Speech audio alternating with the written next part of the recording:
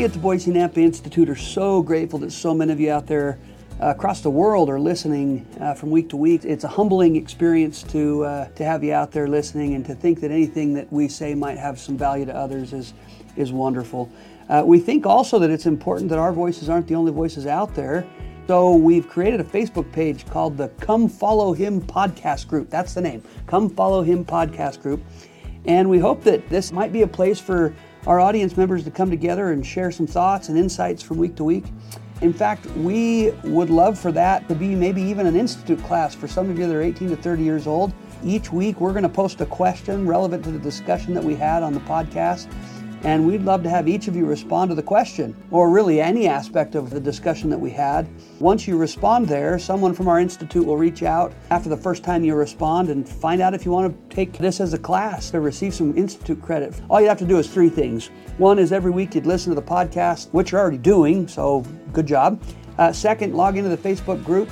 Again, that's the Come Follow Him podcast group. Find the question for the week, respond to that question, or again, make any comment you want based on the conversations we had, and you'd get credit for attending. We'll keep track of your comments, and if you've allowed us to register you for the online class, we'd give you credit for each week you participate in the discussion.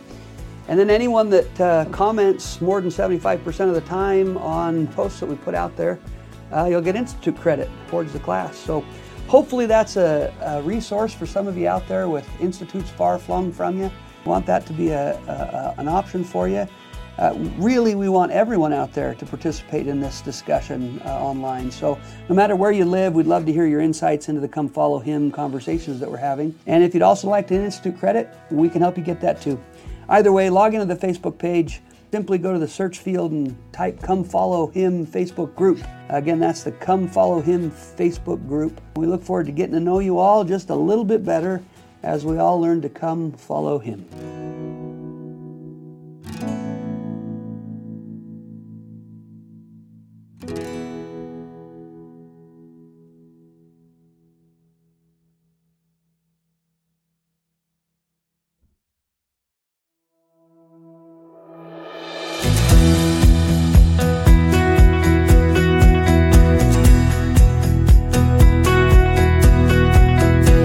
Welcome to the Come Follow Him podcast.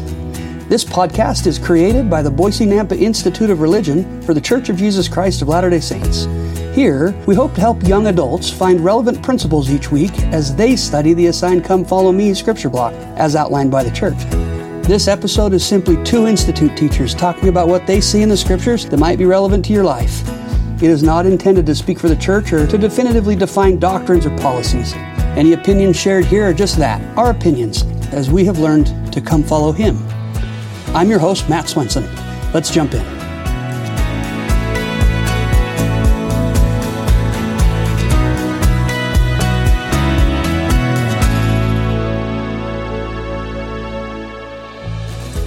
Welcome back, everybody. It's good to be with you. I am blessed to be with my dear friend, John Gagnon, Brother John Gagnon. Before I got this recording going, I had just started one where I called him Jan Gagnon, and that was wrong. But he corrected and said that Jan is, what was it again? I think in Dutch, I think Jan is John. John, and so Dutch. I was just speaking Dutch, was all. That's all. Brother, welcome. It's good to have you. Thank you. It's good to be with you. We today are going to be in 2 Corinthians, chapters 1 through 7. And I just love John. He's a dear friend of mine. We've taught near each other for most of my seminary and institute career, actually. And so blessed to be with you here today. Thank you. Good to be with you. Anything new in your family that we should talk about before we move on? I don't think so. Just got a son waiting to go on a mission. That's right. And getting ready, getting prepared as the dental work and all that has to be done to get ready for that. And then he'll take off maybe next spring. Good. So, good. Yep. That's very exciting. Mm-hmm. Well, 2 Corinthians. So it's the beginning of this, and maybe I'll share a little bit of context. And if you've got anything you want to add, feel free. And then we'll just turn it over to you, and you can teach us.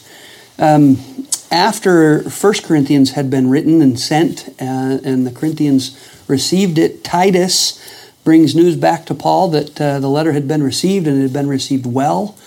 And then some Jewish teachers had arrived in Corinth, and were teaching the saints there that they needed to follow Jewish tradition. And so they were kind of riling up the saints a little bit, so to speak. And so that's kind of the purpose of the second letter, is to help with that. But shortly after the letter had been written, the First Corinthian letter had been written, Paul left and went to Ephesus, where he'd been preaching for a while, and there was a riot that had broken out. And so he departs Ephesus and heads to Macedonia, where that riot was, and so he's a little bit drugged from one place to the next, trying to help the saints and settle the waters, and writing these letters to have assisted in that. And it just makes me think about our good brethren today and sisters that serve in leadership assignments for their church, and how they literally maybe go from location to location and help put out fires and help correct doctrines, and what a blessing it is to have a similar makeup today in the church. It is, and you can't help but think of Jesus Christ. Yeah. I mean, he went from place to place, and I think the scriptures say that he didn't have a place to lay his head. Yeah. Because he was so actively trying to teach and bless and help others. And here you see Paul be an example. In fact, back in 1 Corinthians, what was the chapter? Chapter 11. Chapter 11, where when you read that verse for us, maybe I think that'd be helpful. Before we hit record, we were talking about how Paul really was leading people and asking them to follow him. We talked about it maybe a couple weeks back in the podcast, but chapter 11, verse 1, says, "Be ye followers of me, even as I also am of Christ." It's pretty direct. Pretty direct. It really is. I wanted to kind of start if you go to the last verse in 2 Corinthians chapter 1, verse 24. Okay. This kind of struck me, and I think it follows the same theme of Paul's role in all of this, and our priesthood leaders' role in all of this. And verse 24 says, "Not for that we have dominion over your faith, but are helpers of your joy. For by faith ye stand." And I love the term helpers there, helpers of your joy. I don't know if I've ever heard it written that way, but that's the way Paul saw it. I'm just here to help bless your life and to bring, to help you to find joy in the Savior.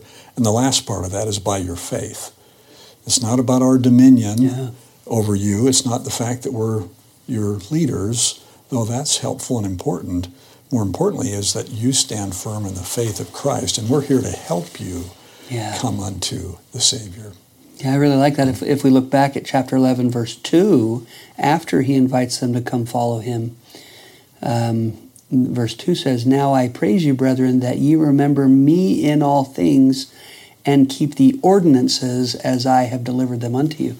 And I think his invitation is, basically, I'm your missionary. I'm the guy that brought you all this stuff. So keep that in your brain when these new Jewish people come to your community and tell you what you should be doing.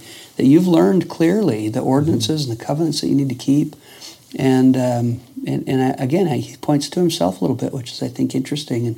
But like the title of our podcast, "Come Follow Him," is ultimately the message, right? Because as not being the Savior himself, he's pointing them past him to the Savior, right? To the Savior.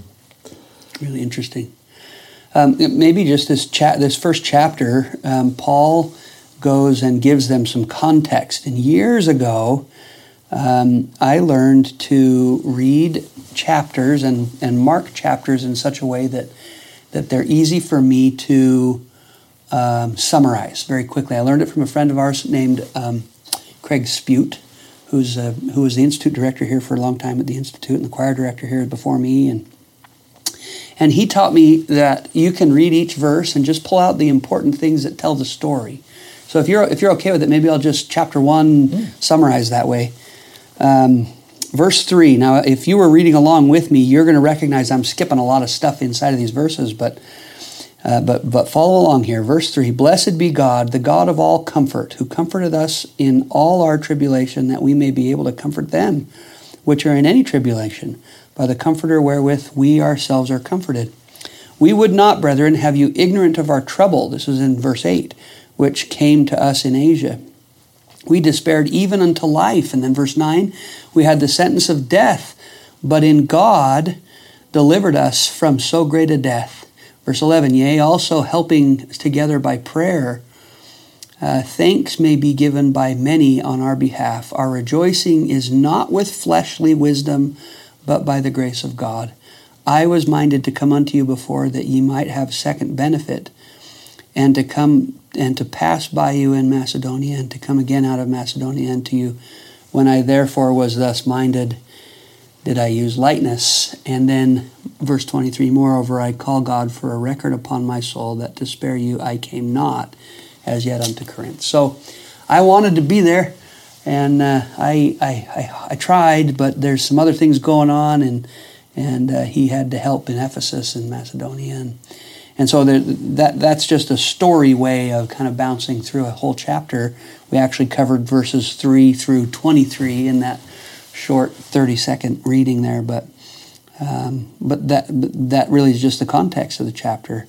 But I love like you've pointed that he's pointing to the Savior through him. The end of verse 4, by the comfort wherewith we ourselves are comforted of God. Right? He's saying this isn't just for you. This is helping me too, as I'm dealing with all the things I'm dealing with. Mm-hmm. Yeah, and haven't you noticed that good people that you, including yourself, as I think about what you went through with your family, that when you're comforted by the Savior, it has two purposes, right? To comfort you and your family, but also so that you might serve as a witness. Yeah. That God comforts his people in their tribulations and in their trials. And so Paul was able to say that as he's comforted me, and he will comfort you as well, and I'm here to help in that process. So I appreciate those people that you know, and you know them, and they just have a sense about them that's so helpful because they have been through some difficult things. Yeah. And that's our invitation, right? The baptismal covenant, to bear one another's burdens that they may be light. Mm-hmm. And Paul certainly does that here. Well, and maybe there's a message to each of us there too, that, come follow me, being the message the Savior gave, right? And we would always err on the side of not pointing people to ourselves. But is there anything wrong with saying, hey, I figured this out, and these are some things that have helped me. Come do it like me, and it'll change your life too. I think as a parent, we're given that kind of instruction and direction and guidance, and maybe that really is only true for those with which you have a stewardship over. But friends and loved ones, couldn't we teach the same kind of a way to say, really, it's the Savior that's done this, but let me show you the way that I did it.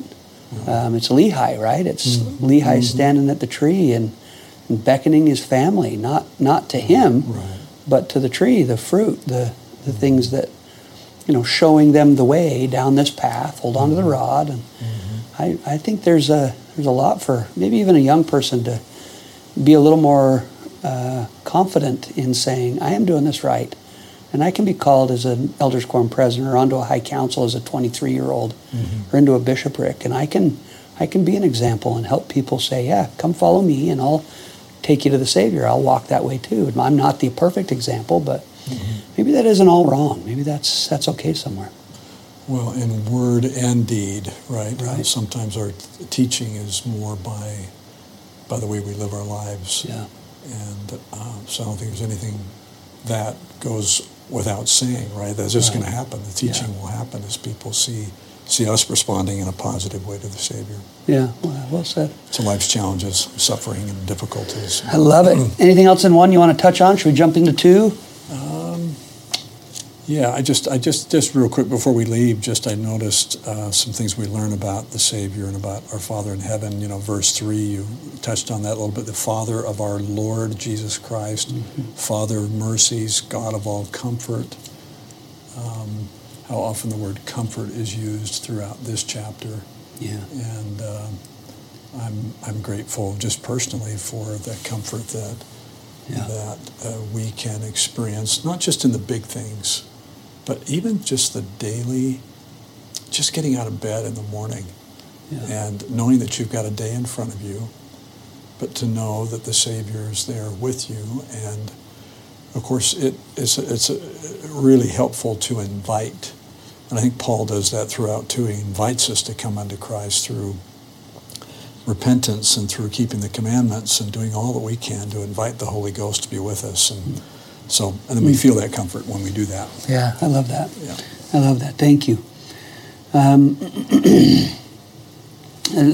Chapter 2, verse 1, he says, I determined this within myself, that I would not come again to you in heaviness.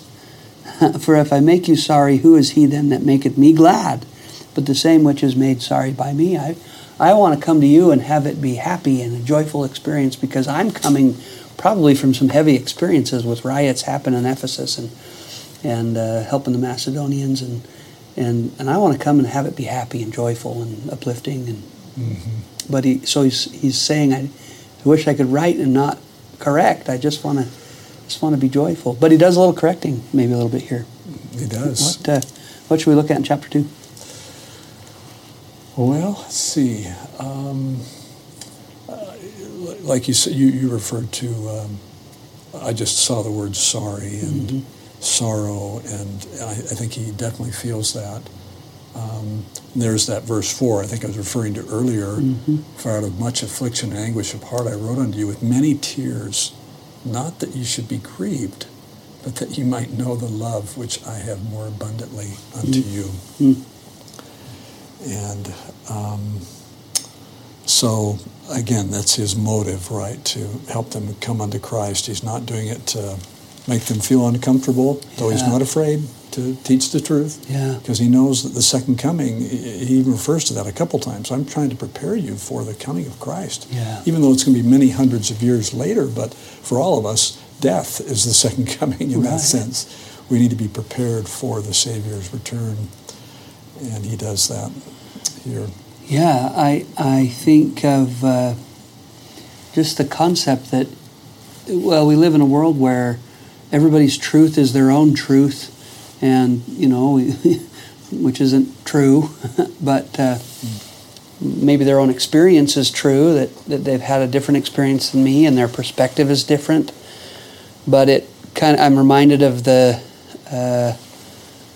little parable that Elder Uchtdorf gave when he talked about the 6 blind men of Indostan, who they're all blind, and so they all approach an elephant, and they come to a different part of the elephant, and one of them describes the elephant as a snake because he's feeling his trunk, and one describes him as a broom because he's feeling his tail, and one describes him as a big leaf because he's feeling his thin ear, and they're all right that their experience was that the animal reflected those kinds of characteristics, but none of them are right in that they didn't have the full scope, and it required someone who saw to be able to see fully what it was that was necessary to describe that elephant. And maybe Paul, in a similar way, is saying, I'm sorry that it's making you angry, that I'm making some corrections here, but I'm not really sorry, because it's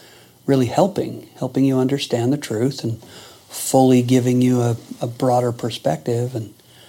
And I think that's prophets today too, right? You get done with conference, and I don't know if you've ever looked at social media response to conference talks, but it's pretty, they get laid out pretty quickly right after by detractors and non-members and that have gotten offended because the way they said something that was not in line with what the world would say. And I think they're sorrowful that people are receiving it that way, but not sorry that they taught the doctrine clearly and directly, and wanting it to be given clear instruction.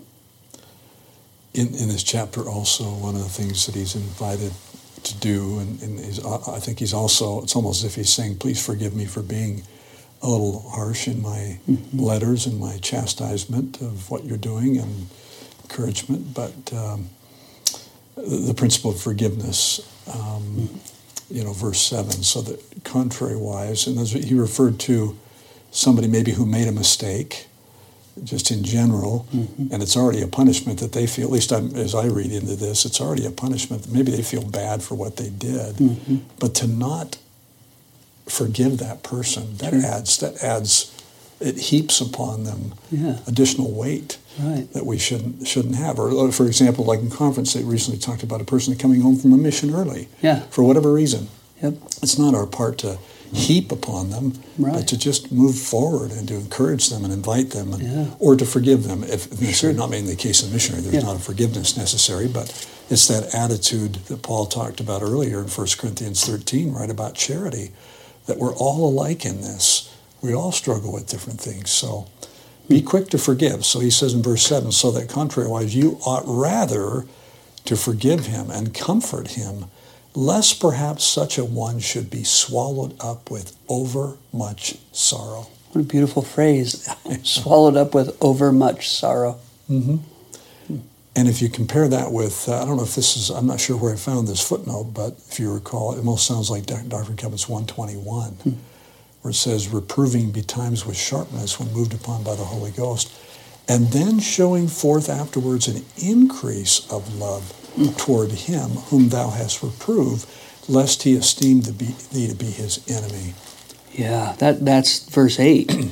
Wherefore I beseech you that you would confirm your love towards him. For to this end did I write, that I might know the proof of you, whether you be obedient in all things. That I want to know that you still love me, and that you're, I love you, even though I've had to reprove you a little bit. I love that cross-reference to Doctrine and Covenants and the doctrine we're taught there in 121. That's wonderful. There's that example again, Paul, to whom ye forgave anything, I forgave also. Yeah. That's verse 10, right? Yeah. I forgave it in the person of Christ. Yeah, that's an interesting phrase at the end of 10. And then the verse 11. Yeah, right, verse 11. Lest Satan should get advantage of us, for we are not ignorant of his devices. That I know what happens when I don't forgive, and when I hold a grudge, and when I drag that out. It's dangerous. It's dangerous. I had a thought a couple of weeks ago. I was asked to come up with some quotes to put out on a just out weekly. I think we all of us at the Institute have been asked to come up with some quotes, and I had this idea that this thought came to me that it's really hard. I'm looking for it really fast. I wrote it down. I hadn't intended to share this with you, but it's really hard for me, at least, to hold on to feelings of gratitude and kindness and mercy towards people for longer than those feelings come, right? Like if I'm sitting with you and recognizing some experiences you've gone through, and I think it's the very prototypical young women around the campfire experience, right? Where it's in the moment when you're learning about each other, you're given a lot of compassion and comfort, and right, and you really understand and love, and but it's kind of like I have a very minimal storehouse of space for that. And literally, I think I can only contain enough to express from day to day, right? Whatever I'm given that day, and I express. Contrary to that, I'm given an endless warehouse of space to remember offenses and to remember feelings of things that have been done to me, and we hold side comments or side interactions that we hear about third hand or second hand, and we pile those all into the storehouse on this side of the camp, and that is just a never-ending giant room. But from day to day, I almost have to receive the good piece by piece and moment by moment. And it's just been an interesting realization to recognize that first, I need to thin the big storehouse down a little bit. I need to get rid of that, maybe everything in that storehouse. But second, I think the lack of capacity to store up goodwill towards others really requires me then to actually do something with the goodwill I feel. Say something about it. Tell someone how I feel about them. Express love and kindness and mercy and when I feel in the moment, because I can't store it for the next time. It's very hard for me, at least, to store it for the next time. So maybe there's something there that in the person of Christ, right, that is how he forgives at the end of verse 10 there. Right? And maybe that's just the way the Savior was. He was just so good at doing it in the moment and lifting and lightening a burden in the very moment that he felt the need to do it, and that he never had the giant storehouse of negatives kept and stored and held against others. It's kind of an interesting realization for me anyway. Well, and you look at how some people in the midst of, and the Savior is a perfect example of this, in the midst of a time when all of his storehouse was being violated, on the cross or wherever, he still found a way to give and to serve, and perhaps that it's not so much about having the storehouse, but it's having the faith to act, to seek to encourage and live, even though we ourselves are feeling beaten down for some reason. But and it goes to verse 11 that Satan has his devices, right? And for whatever reason, in the condition of the fall of man, we have a really great capacity to keep the negative and remember the negative, and maybe not such a great capacity to remember the godly. But 14, Paul reminds us we can triumph in Christ. I love that little phrase there, triumph in Christ. Yeah, and 15, we are unto God a sweet savor of Christ in them that are saved and in them that perish. Yeah, I love that idea that we can be something savorable on earth. Think about salt and becoming the salt of the earth that brings savory, mouth-watering even to the table, and that is those that follow the Savior on earth. That we create that palpably and tangible goodness that God needs on earth, and not we as individuals, but we pointing past us to the Savior and saying, look what He's turned me into. Come follow me in that way. Very, very cool. Well, to your point earlier, if we don't say something, if we don't, by our example or by our words, if we don't say something, we'll be like the salt the Savior referred to that has lost its savor. Cast off. And so we've got to, like Paul, be bold, but yet not overbearing. Yeah. Charitable. Yeah, I really love that. But not, what's the word when you enabling. Not enabling somebody's bad behavior, but charitable and loving towards them and helping to forgive them and help them on the right path. So there was a talk by Brother Carlos E. A.C., Brother Gagnon, help me remember, from April of 1980.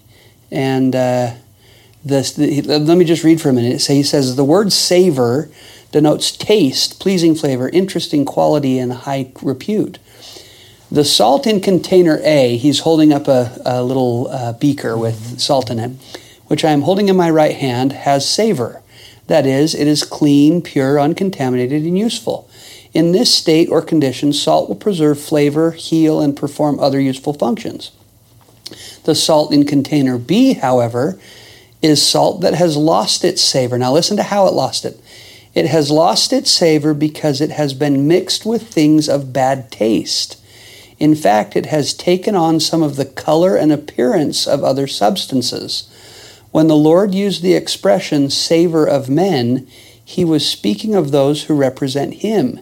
He was referring to those who have repented, who have been washed clean in the waters of baptism, and who have covenanted to take upon them His name. A world-renowned chemist told me that salt will not lose its savor with age, ever. Savor is lost through mixture and contamination. I just think that comes to my mind often when we talk about salt or savor or whatever. That quote comes to my mind because I think sometimes we think or we feel that I'm becoming less salty in a good way. I'm becoming less the way the Lord needs me to be, and I don't know why, and I can't fix it. But the reality is if I'm pure, if I'm staying as clean as I can be, my saltiness stays. And it's only through contamination that actually goes away at all.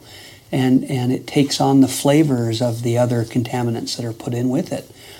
And so if and when I feel like that, I think it's important to look and say, what am I contaminating myself with? What extra flavors have I added to the saltiness that should be clean and pure, right? Mm-hmm. Anyway, I just love that. I love that talk. It's really a great talk from 1980. It's April of 1980. So. Well, he's speaking to the house of Israel here, right? I mean, they are to be the salt. Yeah. And when he sees or hears word that in different cities that they're struggling, their branches are struggling, yeah. And he's trying to remind them that without you hanging on to your savor, yeah. Where's the rest of the world going to be salted? How are they going to receive the covenants of the gospel if you're not doing what's right? And so when he calls them to repentance, that's very much in line with this. Yeah, I love that. I love that. So that's 2. Anything else in 2 there? Should we jump into 3? Let's go into 3. Okay. Yeah. What do you love in 3? Well, I just the first several verses here. You are the fruit of our labors. It's really about you, and that's what I said earlier too about. I just have seen that theme throughout. It's not by commendation. It's not by awards or people making mention. It is you. It's in your lives. Is really a commendation to us. Mm-hmm. And even Elder Holland said recently, let's see if I can find that. It's just a simple statement. I'm not sure where that is now, but he just basically says, the church is our reward. The goodness of the members of the church. That's really where we place any accolades we might receive, anything from anybody else. It's the members of the church. Even President Hinckley was asked, well, what's the real wealth of your church? He says the real wealth in the church is not found in buildings and ledgers, accounts repayable or accounts whatever. Receivable, right? It's in the hearts and lives of the membership of the church. And I've always loved that, and it makes me want to be better because a prophet of God recognizes the worth of our souls. Yeah, and the question is do we see that? Do we see the value that we contribute to our wards and to our stakes? Are we willing to see the Savior in our own actions? Can we see him there? It kind of reminds me back to 1 Corinthians 13, where he's talking about the glass that we see through darkly, but then to face to face. Now I know in part, but then I shall know even as I am now I am known. And it reminds me of the end of this chapter in chapter 3, verse 17. Now the Lord is that Spirit, and where the Spirit of the Lord is, there is liberty. But we all, with open face, beholding as in a glass the glory of the Lord, are changed into the same image from glory to glory, even as by the Spirit of the Lord. Can we see ourselves being that great contributor to the Lord's work? Are we seeing what we're offering to our wards as a value, and can we? I know people in my own close circles who don't feel like their contribution is needed or wanted, and I don't know that that's ever true. It might be true that there's a time where your contributions are put on the back shelf by the leaders in your ward, and the things that you really feel you could contribute in are set aside. But isn't it true that in those times we learn more about not only ourselves in other ways, but those things?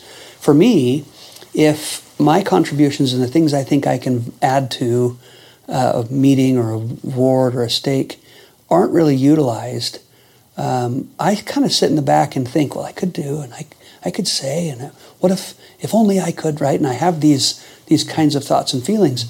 And isn't that such a great training ground where the Spirit is teaching you? This might be something you would do if you were in the position to lead this organization at this point.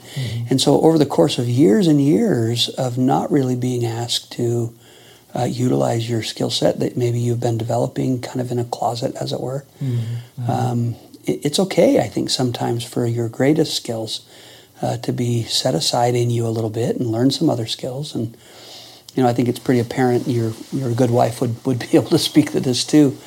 And you, actually, and, those of us that are musicians in the church, we kind of do the same things forever in the church.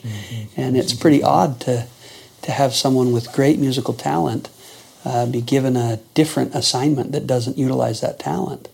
And when they do, it's a little shocking that I wouldn't be in charge of all the music at a stake conference for once. Would be like, what? Yeah, right, yeah. But I think that's just an example, right, of how we maybe could see ourselves, like is suggested there at the end of chapter 3, changed into the same image of the glory of the Son over the course of our lives, like looking in a mirror. He's, I think, also in here to encourage them to develop, that every person has a part to play. In addition to that, he makes reference here to the Jews, going back to what you had referred to earlier about how oftentimes among some in that particular tradition, it's the laws they lived. And it wasn't about who they were becoming. Yeah. It wasn't about the spirit. It was about the flesh, more or less. It was just kind of going through the motions, checking off the boxes. Yeah, it was doing instead of becoming. Just doing it. Yeah. And I love what he says here in verse 3, "For as much as ye are manifestly declared to be the epistle of Christ, ministered by us," notice what he says, "written not with ink, but with the Spirit of the living God, not in tables of stone, but in fleshy tables of the heart." It's about the heart. It's the condition of the heart. It's about becoming like the Savior, and not just about those outward ordinances. And he later on compares it to Moses coming off the mountain, and how under the law of Moses, and he brought the tables with him, physical tables, with all these laws, and he had to have a veil placed over his face, so you couldn't see him, and you can tell, as we know from modern scriptures, that the people were not at that point willing to receive everything that Heavenly Father had for them. Yeah. And yet Paul then says, times have changed. The gospel has been restored. Yeah. We have the fullness of the gospel, and now the veil has been pierced. Yeah. We can have these marvelous experiences with each other. And I love that. That's this chapter. This whole chapter is talking about the law of Moses. It's not the law that mattered. It was what our hearts were becoming, right? I think that it's true that the struggle to do something, to be obedient to some law, it tends to be an indication that our desire to become something isn't enough, right? That I struggle with this obedient thing. I don't desire to become the opposite of that sinful thing enough, or I wouldn't struggle with that. And so maybe rather than trying to overcome the individual sin or the individual behavior, we need to improve our desire to become the different thing, right? I think if we only focus on the task to accomplish, then that's really all we're going to accomplish. Right. It's, I'm going to walk 115 steps on the Sabbath because that's what the task says I should do. Right. And I think that as we struggle to overcome, we will become accomplished as becoming is the thing that we're trying to accomplish, not being obedient to all the laws, all the rules. But if becoming becomes what I'm supposed to be doing, then the laws and the rules are the means to that end instead of the thing I should do to be obedient, right? I mean, that isn't the whole purpose. The purpose is be obedient to these things so that you can become. And Paul says it's liberty that comes. When you go in that direction and you want to become, then it's not a restriction anymore. It's not something I've got to live this law. I've got to keep the Sabbath day holy. I can't walk so many steps. I can't do this, I can't do that. It becomes liberating. And you recall, I just one of the thought about this was, you thought about President Nelson and his invitation to us to have the Sabbath be a delight. Sure. Yeah. How many of us, before he said that, thought of the Sabbath day necessarily as a delight? I know it, right? But he says this, I'm just going to read just a portion of it, that's okay if we have time. Yeah, for sure. In my much younger years, I studied the works of others who compiled lists of things to do and things not to do on the Sabbath. It wasn't until later that I learned from the Scriptures that my conduct and my attitude on the Sabbath constituted a sign between me and my Heavenly Father. With that understanding, I no longer needed lists of do's and don'ts. When I had to make a decision whether or not an activity was appropriate for the Sabbath, I simply asked myself, what sign do I want to give to God? That question made my choices about Sabbath day crystal clear. Yeah. And so is it in all things, right? It's not about checking the box off. It's about what kind of a sign do I want to show Heavenly Father? What do I want to do to show Him that I really do want to become like Him? Yeah. Yeah, am I willing to set aside my desires and my wants to do the things I know He would want me to do instead? Mm-hmm. Even if that means I work 12 hours on Sunday from 6 to 6 doing the work of the Lord, and it is not like a typical day of rest might be defined. Mm-hmm. That was my last Sunday, and I got home and thought, is this right? Is this, am I in balance here? I didn't even see my children all day long. But as I got home and my talked with my boy about what I was doing that day, his comment was simply, it's good that you're out doing good things. And that's what the Lord would have me do. Mm-hmm. For sure, that shouldn't be every Sunday, right? But I think that's important. What a principle, and it applies to so many different doctrines and topics, doesn't it? Mm-hmm. What's the sign that you want to show the Lord? To Heavenly Father. Well, Brother Gagnon, this has been fantastic. I know we've only gone through chapter 3, but if we were to jump, I know there's some stuff in 7, maybe 6 a little bit. If you want to take us in there and kind of give us some thoughts there. Skip around a little bit. Right. I'm looking, and I just, like you did, I looked at verses 1 through 13, and I just wrote a little statement for myself. In chapter 7? In chapter 6, 2 Corinthians 6. Yeah. And I pulled out some words that you'll recognize in those verses. Leaders in the church are to succor and to serve in patience, afflictions, in stripes, imprisonment, long-suffering, kindness, love, teaching powerfully. I love the language he uses to describe serving with all one's heart, might, mind, and strength. If you look at verses 9 and 10 particularly, and I've just lost my scriptures here, so I'll bring those up quick. Can you read those for us? 9 and 10. As unknown and yet well known, as dying and behold, we live, as chastened and not killed, as sorrowful yet always rejoicing, as poor yet making many rich, as have nothing and yet possessing all things.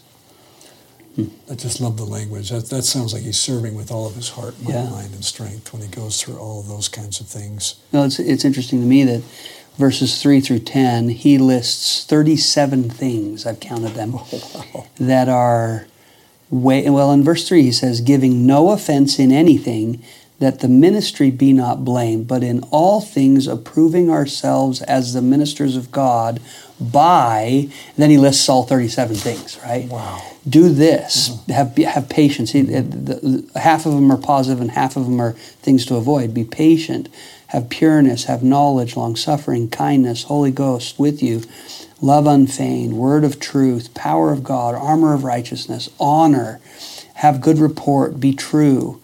But then he, in the midst of all of those positive things, he's also saying you're going to be in affliction and you're going to lack. You're not going to have the necessities and you're going to distress. You're going to have stripes, be imprisoned, be watching and fasting. I mean, there's so many things. You're going to have dishonor come upon you from the world. Evil. You'll have an evil report, deceivers, chastened. As we lead, leadership is lonely, I think, sometimes. You think about good men that I know that get placed in priesthood leadership, and all of a sudden everything they do is questioned and second guessed, and it's hard to lead when those that we lead are looking at our lives and picking them apart. Right? It's lonely. lonely. I love that. One other thing I just mentioned in that chapter for me is, and this goes back to what we talked about earlier, the salt and contamination, verses 14 to 17. He just, again, this idea of don't be yoked with something that will lead to contamination. Yeah. And here it's don't be yoked with unbelievers.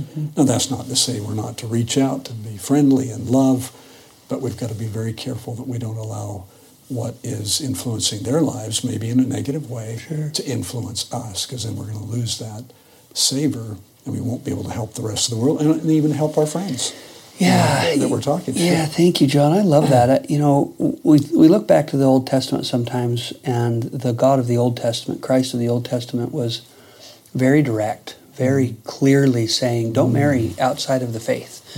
Don't, because that's going to cause a lack of faith in you or your children, and it will cause the family to go awry and go astray. And I think we live in a time where a lot of members of the church look at that counsel as kind of an outdated counsel. And but 14, be not unequally yoked together with the unbelievers. What does it look like in our homes when husband and wife, mother and father are so contrary in their basic foundations? How are children to make their choices if that core belief isn't unified? And what happens? Well, I think typically my experience and observation has been a husband and wife who choose to marry, even though those foundational core beliefs aren't the same. They defer to one another at different times in the child's life. They say, well, okay, I'm picking an example, a mother that's faithful and a father that just doesn't believe in God. The father will defer to the mother and say, well, raise the children however you want. Well, the children then go to primary and they go through church until they hit 12 or 13 or 14 years old. And then they become their own person where they're asking their own questions. And then the deference goes to father. Well, father doesn't go to church, and so I don't feel like I need to go to church either. And so we ship this child back and forth between belief and faith structures. Not that it's all bad, because I think a child does need to have their own faith experience and growth and testimony moments. But where there isn't unity in the home, I think we cause discord by making those choices. Even if mother and father can somehow work together coherently and in love and righteousness, even with different faith unions, I think we cause discord in the lives of our children, and we err in raising them, maybe unintentionally, but wanting to be so accepting. You miss the opportunity to teach even clearly. Small deviations, who was it that said small deviations in parents can lead to significant deviations in children? Yeah, it sounds like an Elder Uchtdorf with an airplane analogy, right? The 1% off. Yeah. Well, thank you. 7, anything else we need to touch on before we close here today? I just have loved sitting with you, and I always do. John, I should say, this whole podcast has stemmed from many days sitting with you in my office or your office, and just having these kinds of conversations and thinking, how wonderful would it be for the young adults in the world to just hear 2 institute teachers sitting and chatting about That's right. what, right? And how many times have you and I sat and talked about the lesson for tomorrow that we're going to teach, and what do you love and what do I love and how do you see it? And that really is what we do here, is just sit and talk about what's relevant and maybe what's helpful and the way we see it anyway. So finish us out here. Anything in 7 we should look at? The only thing, as I look through that, there's so many things. There's a doctrinal mastery verse that we referred to in seminary there about what real godly sorrow is, what it's not. And maybe I don't know if it's a doctrinal mastery verse, but it was certainly a video. Sure. I recall showing what what that really is. So the only thing I love the chapter heading: godly sorrow for sin leads to repentance. The sorrow of the world leads to death. Yeah. And again, it's about that change, right? If you certainly can go through the motion and just, like you said earlier, it's not just about stopping behavior. It's about acquiring a Christ-like behavior. replacing it with becoming, more like the Savior. Yeah. And godly sorrow moves us in that direction, whereas worldly sorrow does not move us in that direction. In fact, it probably just sets us up for the next fall. Yeah, exactly. In that sense. Yeah, maybe I'll just read that. Verse 9 and 10, maybe a little bit of 11, just because I think it's so well said. He says, "Now I rejoice not that you were made sorry, but that you sorrowed to repentance, for you were made sorry after a godly manner, that ye might receive damage by us as nothing. For godly sorrow worketh repentance to salvation, not to be repented of, but the sorrow of the world worketh death. For behold, this selfsame thing that ye sorrowed after a godly sort, what carefulness it wrought in you, that you would change, that you would, it causes us to be more careful. That is what godly sorrow really leads to, right? That what carefulness it wrought in you. Yea, what clearing of yourselves, yea, what indignation, what fear, what vehement desire, what a way to say it, vehement desire to become like Christ, right? Zeal, what revenge. In all things ye have approved yourselves to be clear in this matter. I think Paul is such a poetic writer in a lot of ways, but I love that message of godly sorrow. Am I remembering the video you're talking about as the gal who had her and her fiance had gotten married and then gotten engaged, and then they'd made some moral mistakes, and she felt horrified that she would have to put her date off because she couldn't get married in the temple. And the bishop, talking with her, said, "Well, you're feeling sorrow, but it's worldly sorrow. You're not quite missing. You're missing the godly part of that." And it showed her going through, really coming to that point where she was so grateful at the end of that video, which is, I think that's an indication of how it really is. That's not just a story, just a nice story. And that's how it really is when we really humble ourselves before God, willing to do whatever it takes. Then we experience true joy. And to work towards becoming like our Father in heaven. A carefulness is wrought in us, right? So good. Love that. Brother Gagnon, thank you. I know that there was much more we could have touched on, and I'm sure you'd prepared more, but thank you for your time today. If there was anything you would want to say to the young adults, young people of the church, I know in particular you deal and work with those with adaptive needs in the Institute and all around the valley here. Maybe something directed that way, but for sure, just a thought from you in closing that might be helpful to the young people. Well, it's really about becoming, right? When I think of those classes that I teach every week with those students, many of them have, in my estimation, I'm not the judge, but I feel around them that they are becoming. They aren't, many of them are not held back by the same kinds of hurdles. It seems like they have other hurdles, but when it comes spiritually, they just seem to have it. I often say to them, I want to be like you, Nick, or I want to be like you, Mike, or I want to be like you, and I really mean that because I sense that about their nature, is that I want to acquire that same kind of nature that they have. And in Paul's teachings here, I mean, that's what he's saying. It's about acquiring a Christ, becoming a newness, having a newness of life, becoming like Jesus Christ. There's where we're going to find our happiness. There's where we're going to find our protection.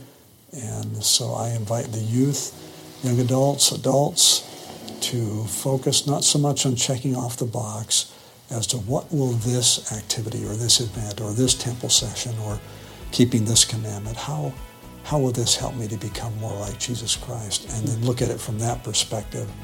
And I think that will just bring a tremendous amount of joy in keeping the commandments and doing all that we're told to. Not because it's something we have to, but we want to because we love the Savior and we appreciate what He's done for us. And we want to become more like Him. Right. Yeah. Brother Gagnon, thank you. Will you come back and be with us again? I will. Okay. You bet. Thanks, brother. Thank you, brother.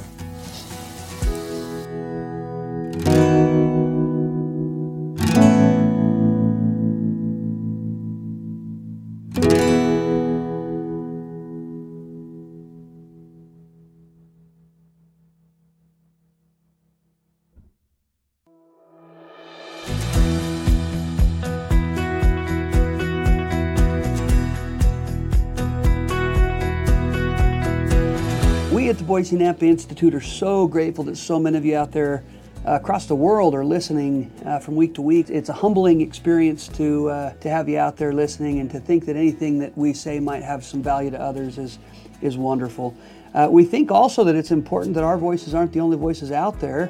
So we've created a Facebook page called the Come Follow Him Podcast Group. That's the name, Come Follow Him Podcast Group. And we hope that this might be a place for our audience members to come together and share some thoughts and insights from week to week. In fact, we would love for that to be maybe even an institute class for some of you that are 18 to 30 years old.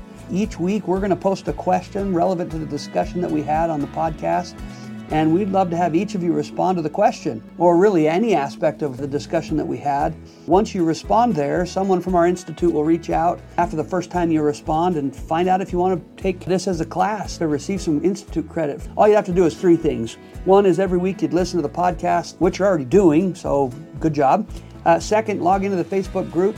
Again, that's the Come Follow Him podcast group. Find the question for the week, respond to that question, or again, make any comment you want based on the conversations we had, and you'd get credit for attending. We'll keep track of your comments, and if you've allowed us to register you for the online class, we'd give you credit for each week you participate in the discussion. And then anyone that comments more than 75% of the time on posts that we put out there, you'll get institute credit towards the class. So hopefully that's a resource for some of you out there with institutes far flung from you. We want that to be an option for you. Really, we want everyone out there to participate in this discussion online. So no matter where you live, we'd love to hear your insights into the Come Follow Him conversations that we're having. And if you'd also like to institute credit, we can help you get that too. Either way, log into the Facebook page. Simply go to the search field and type Come Follow Him Facebook group. Again, that's the Come Follow Him Facebook group. We look forward to getting to know you all just a little bit better as we all learn to come follow Him.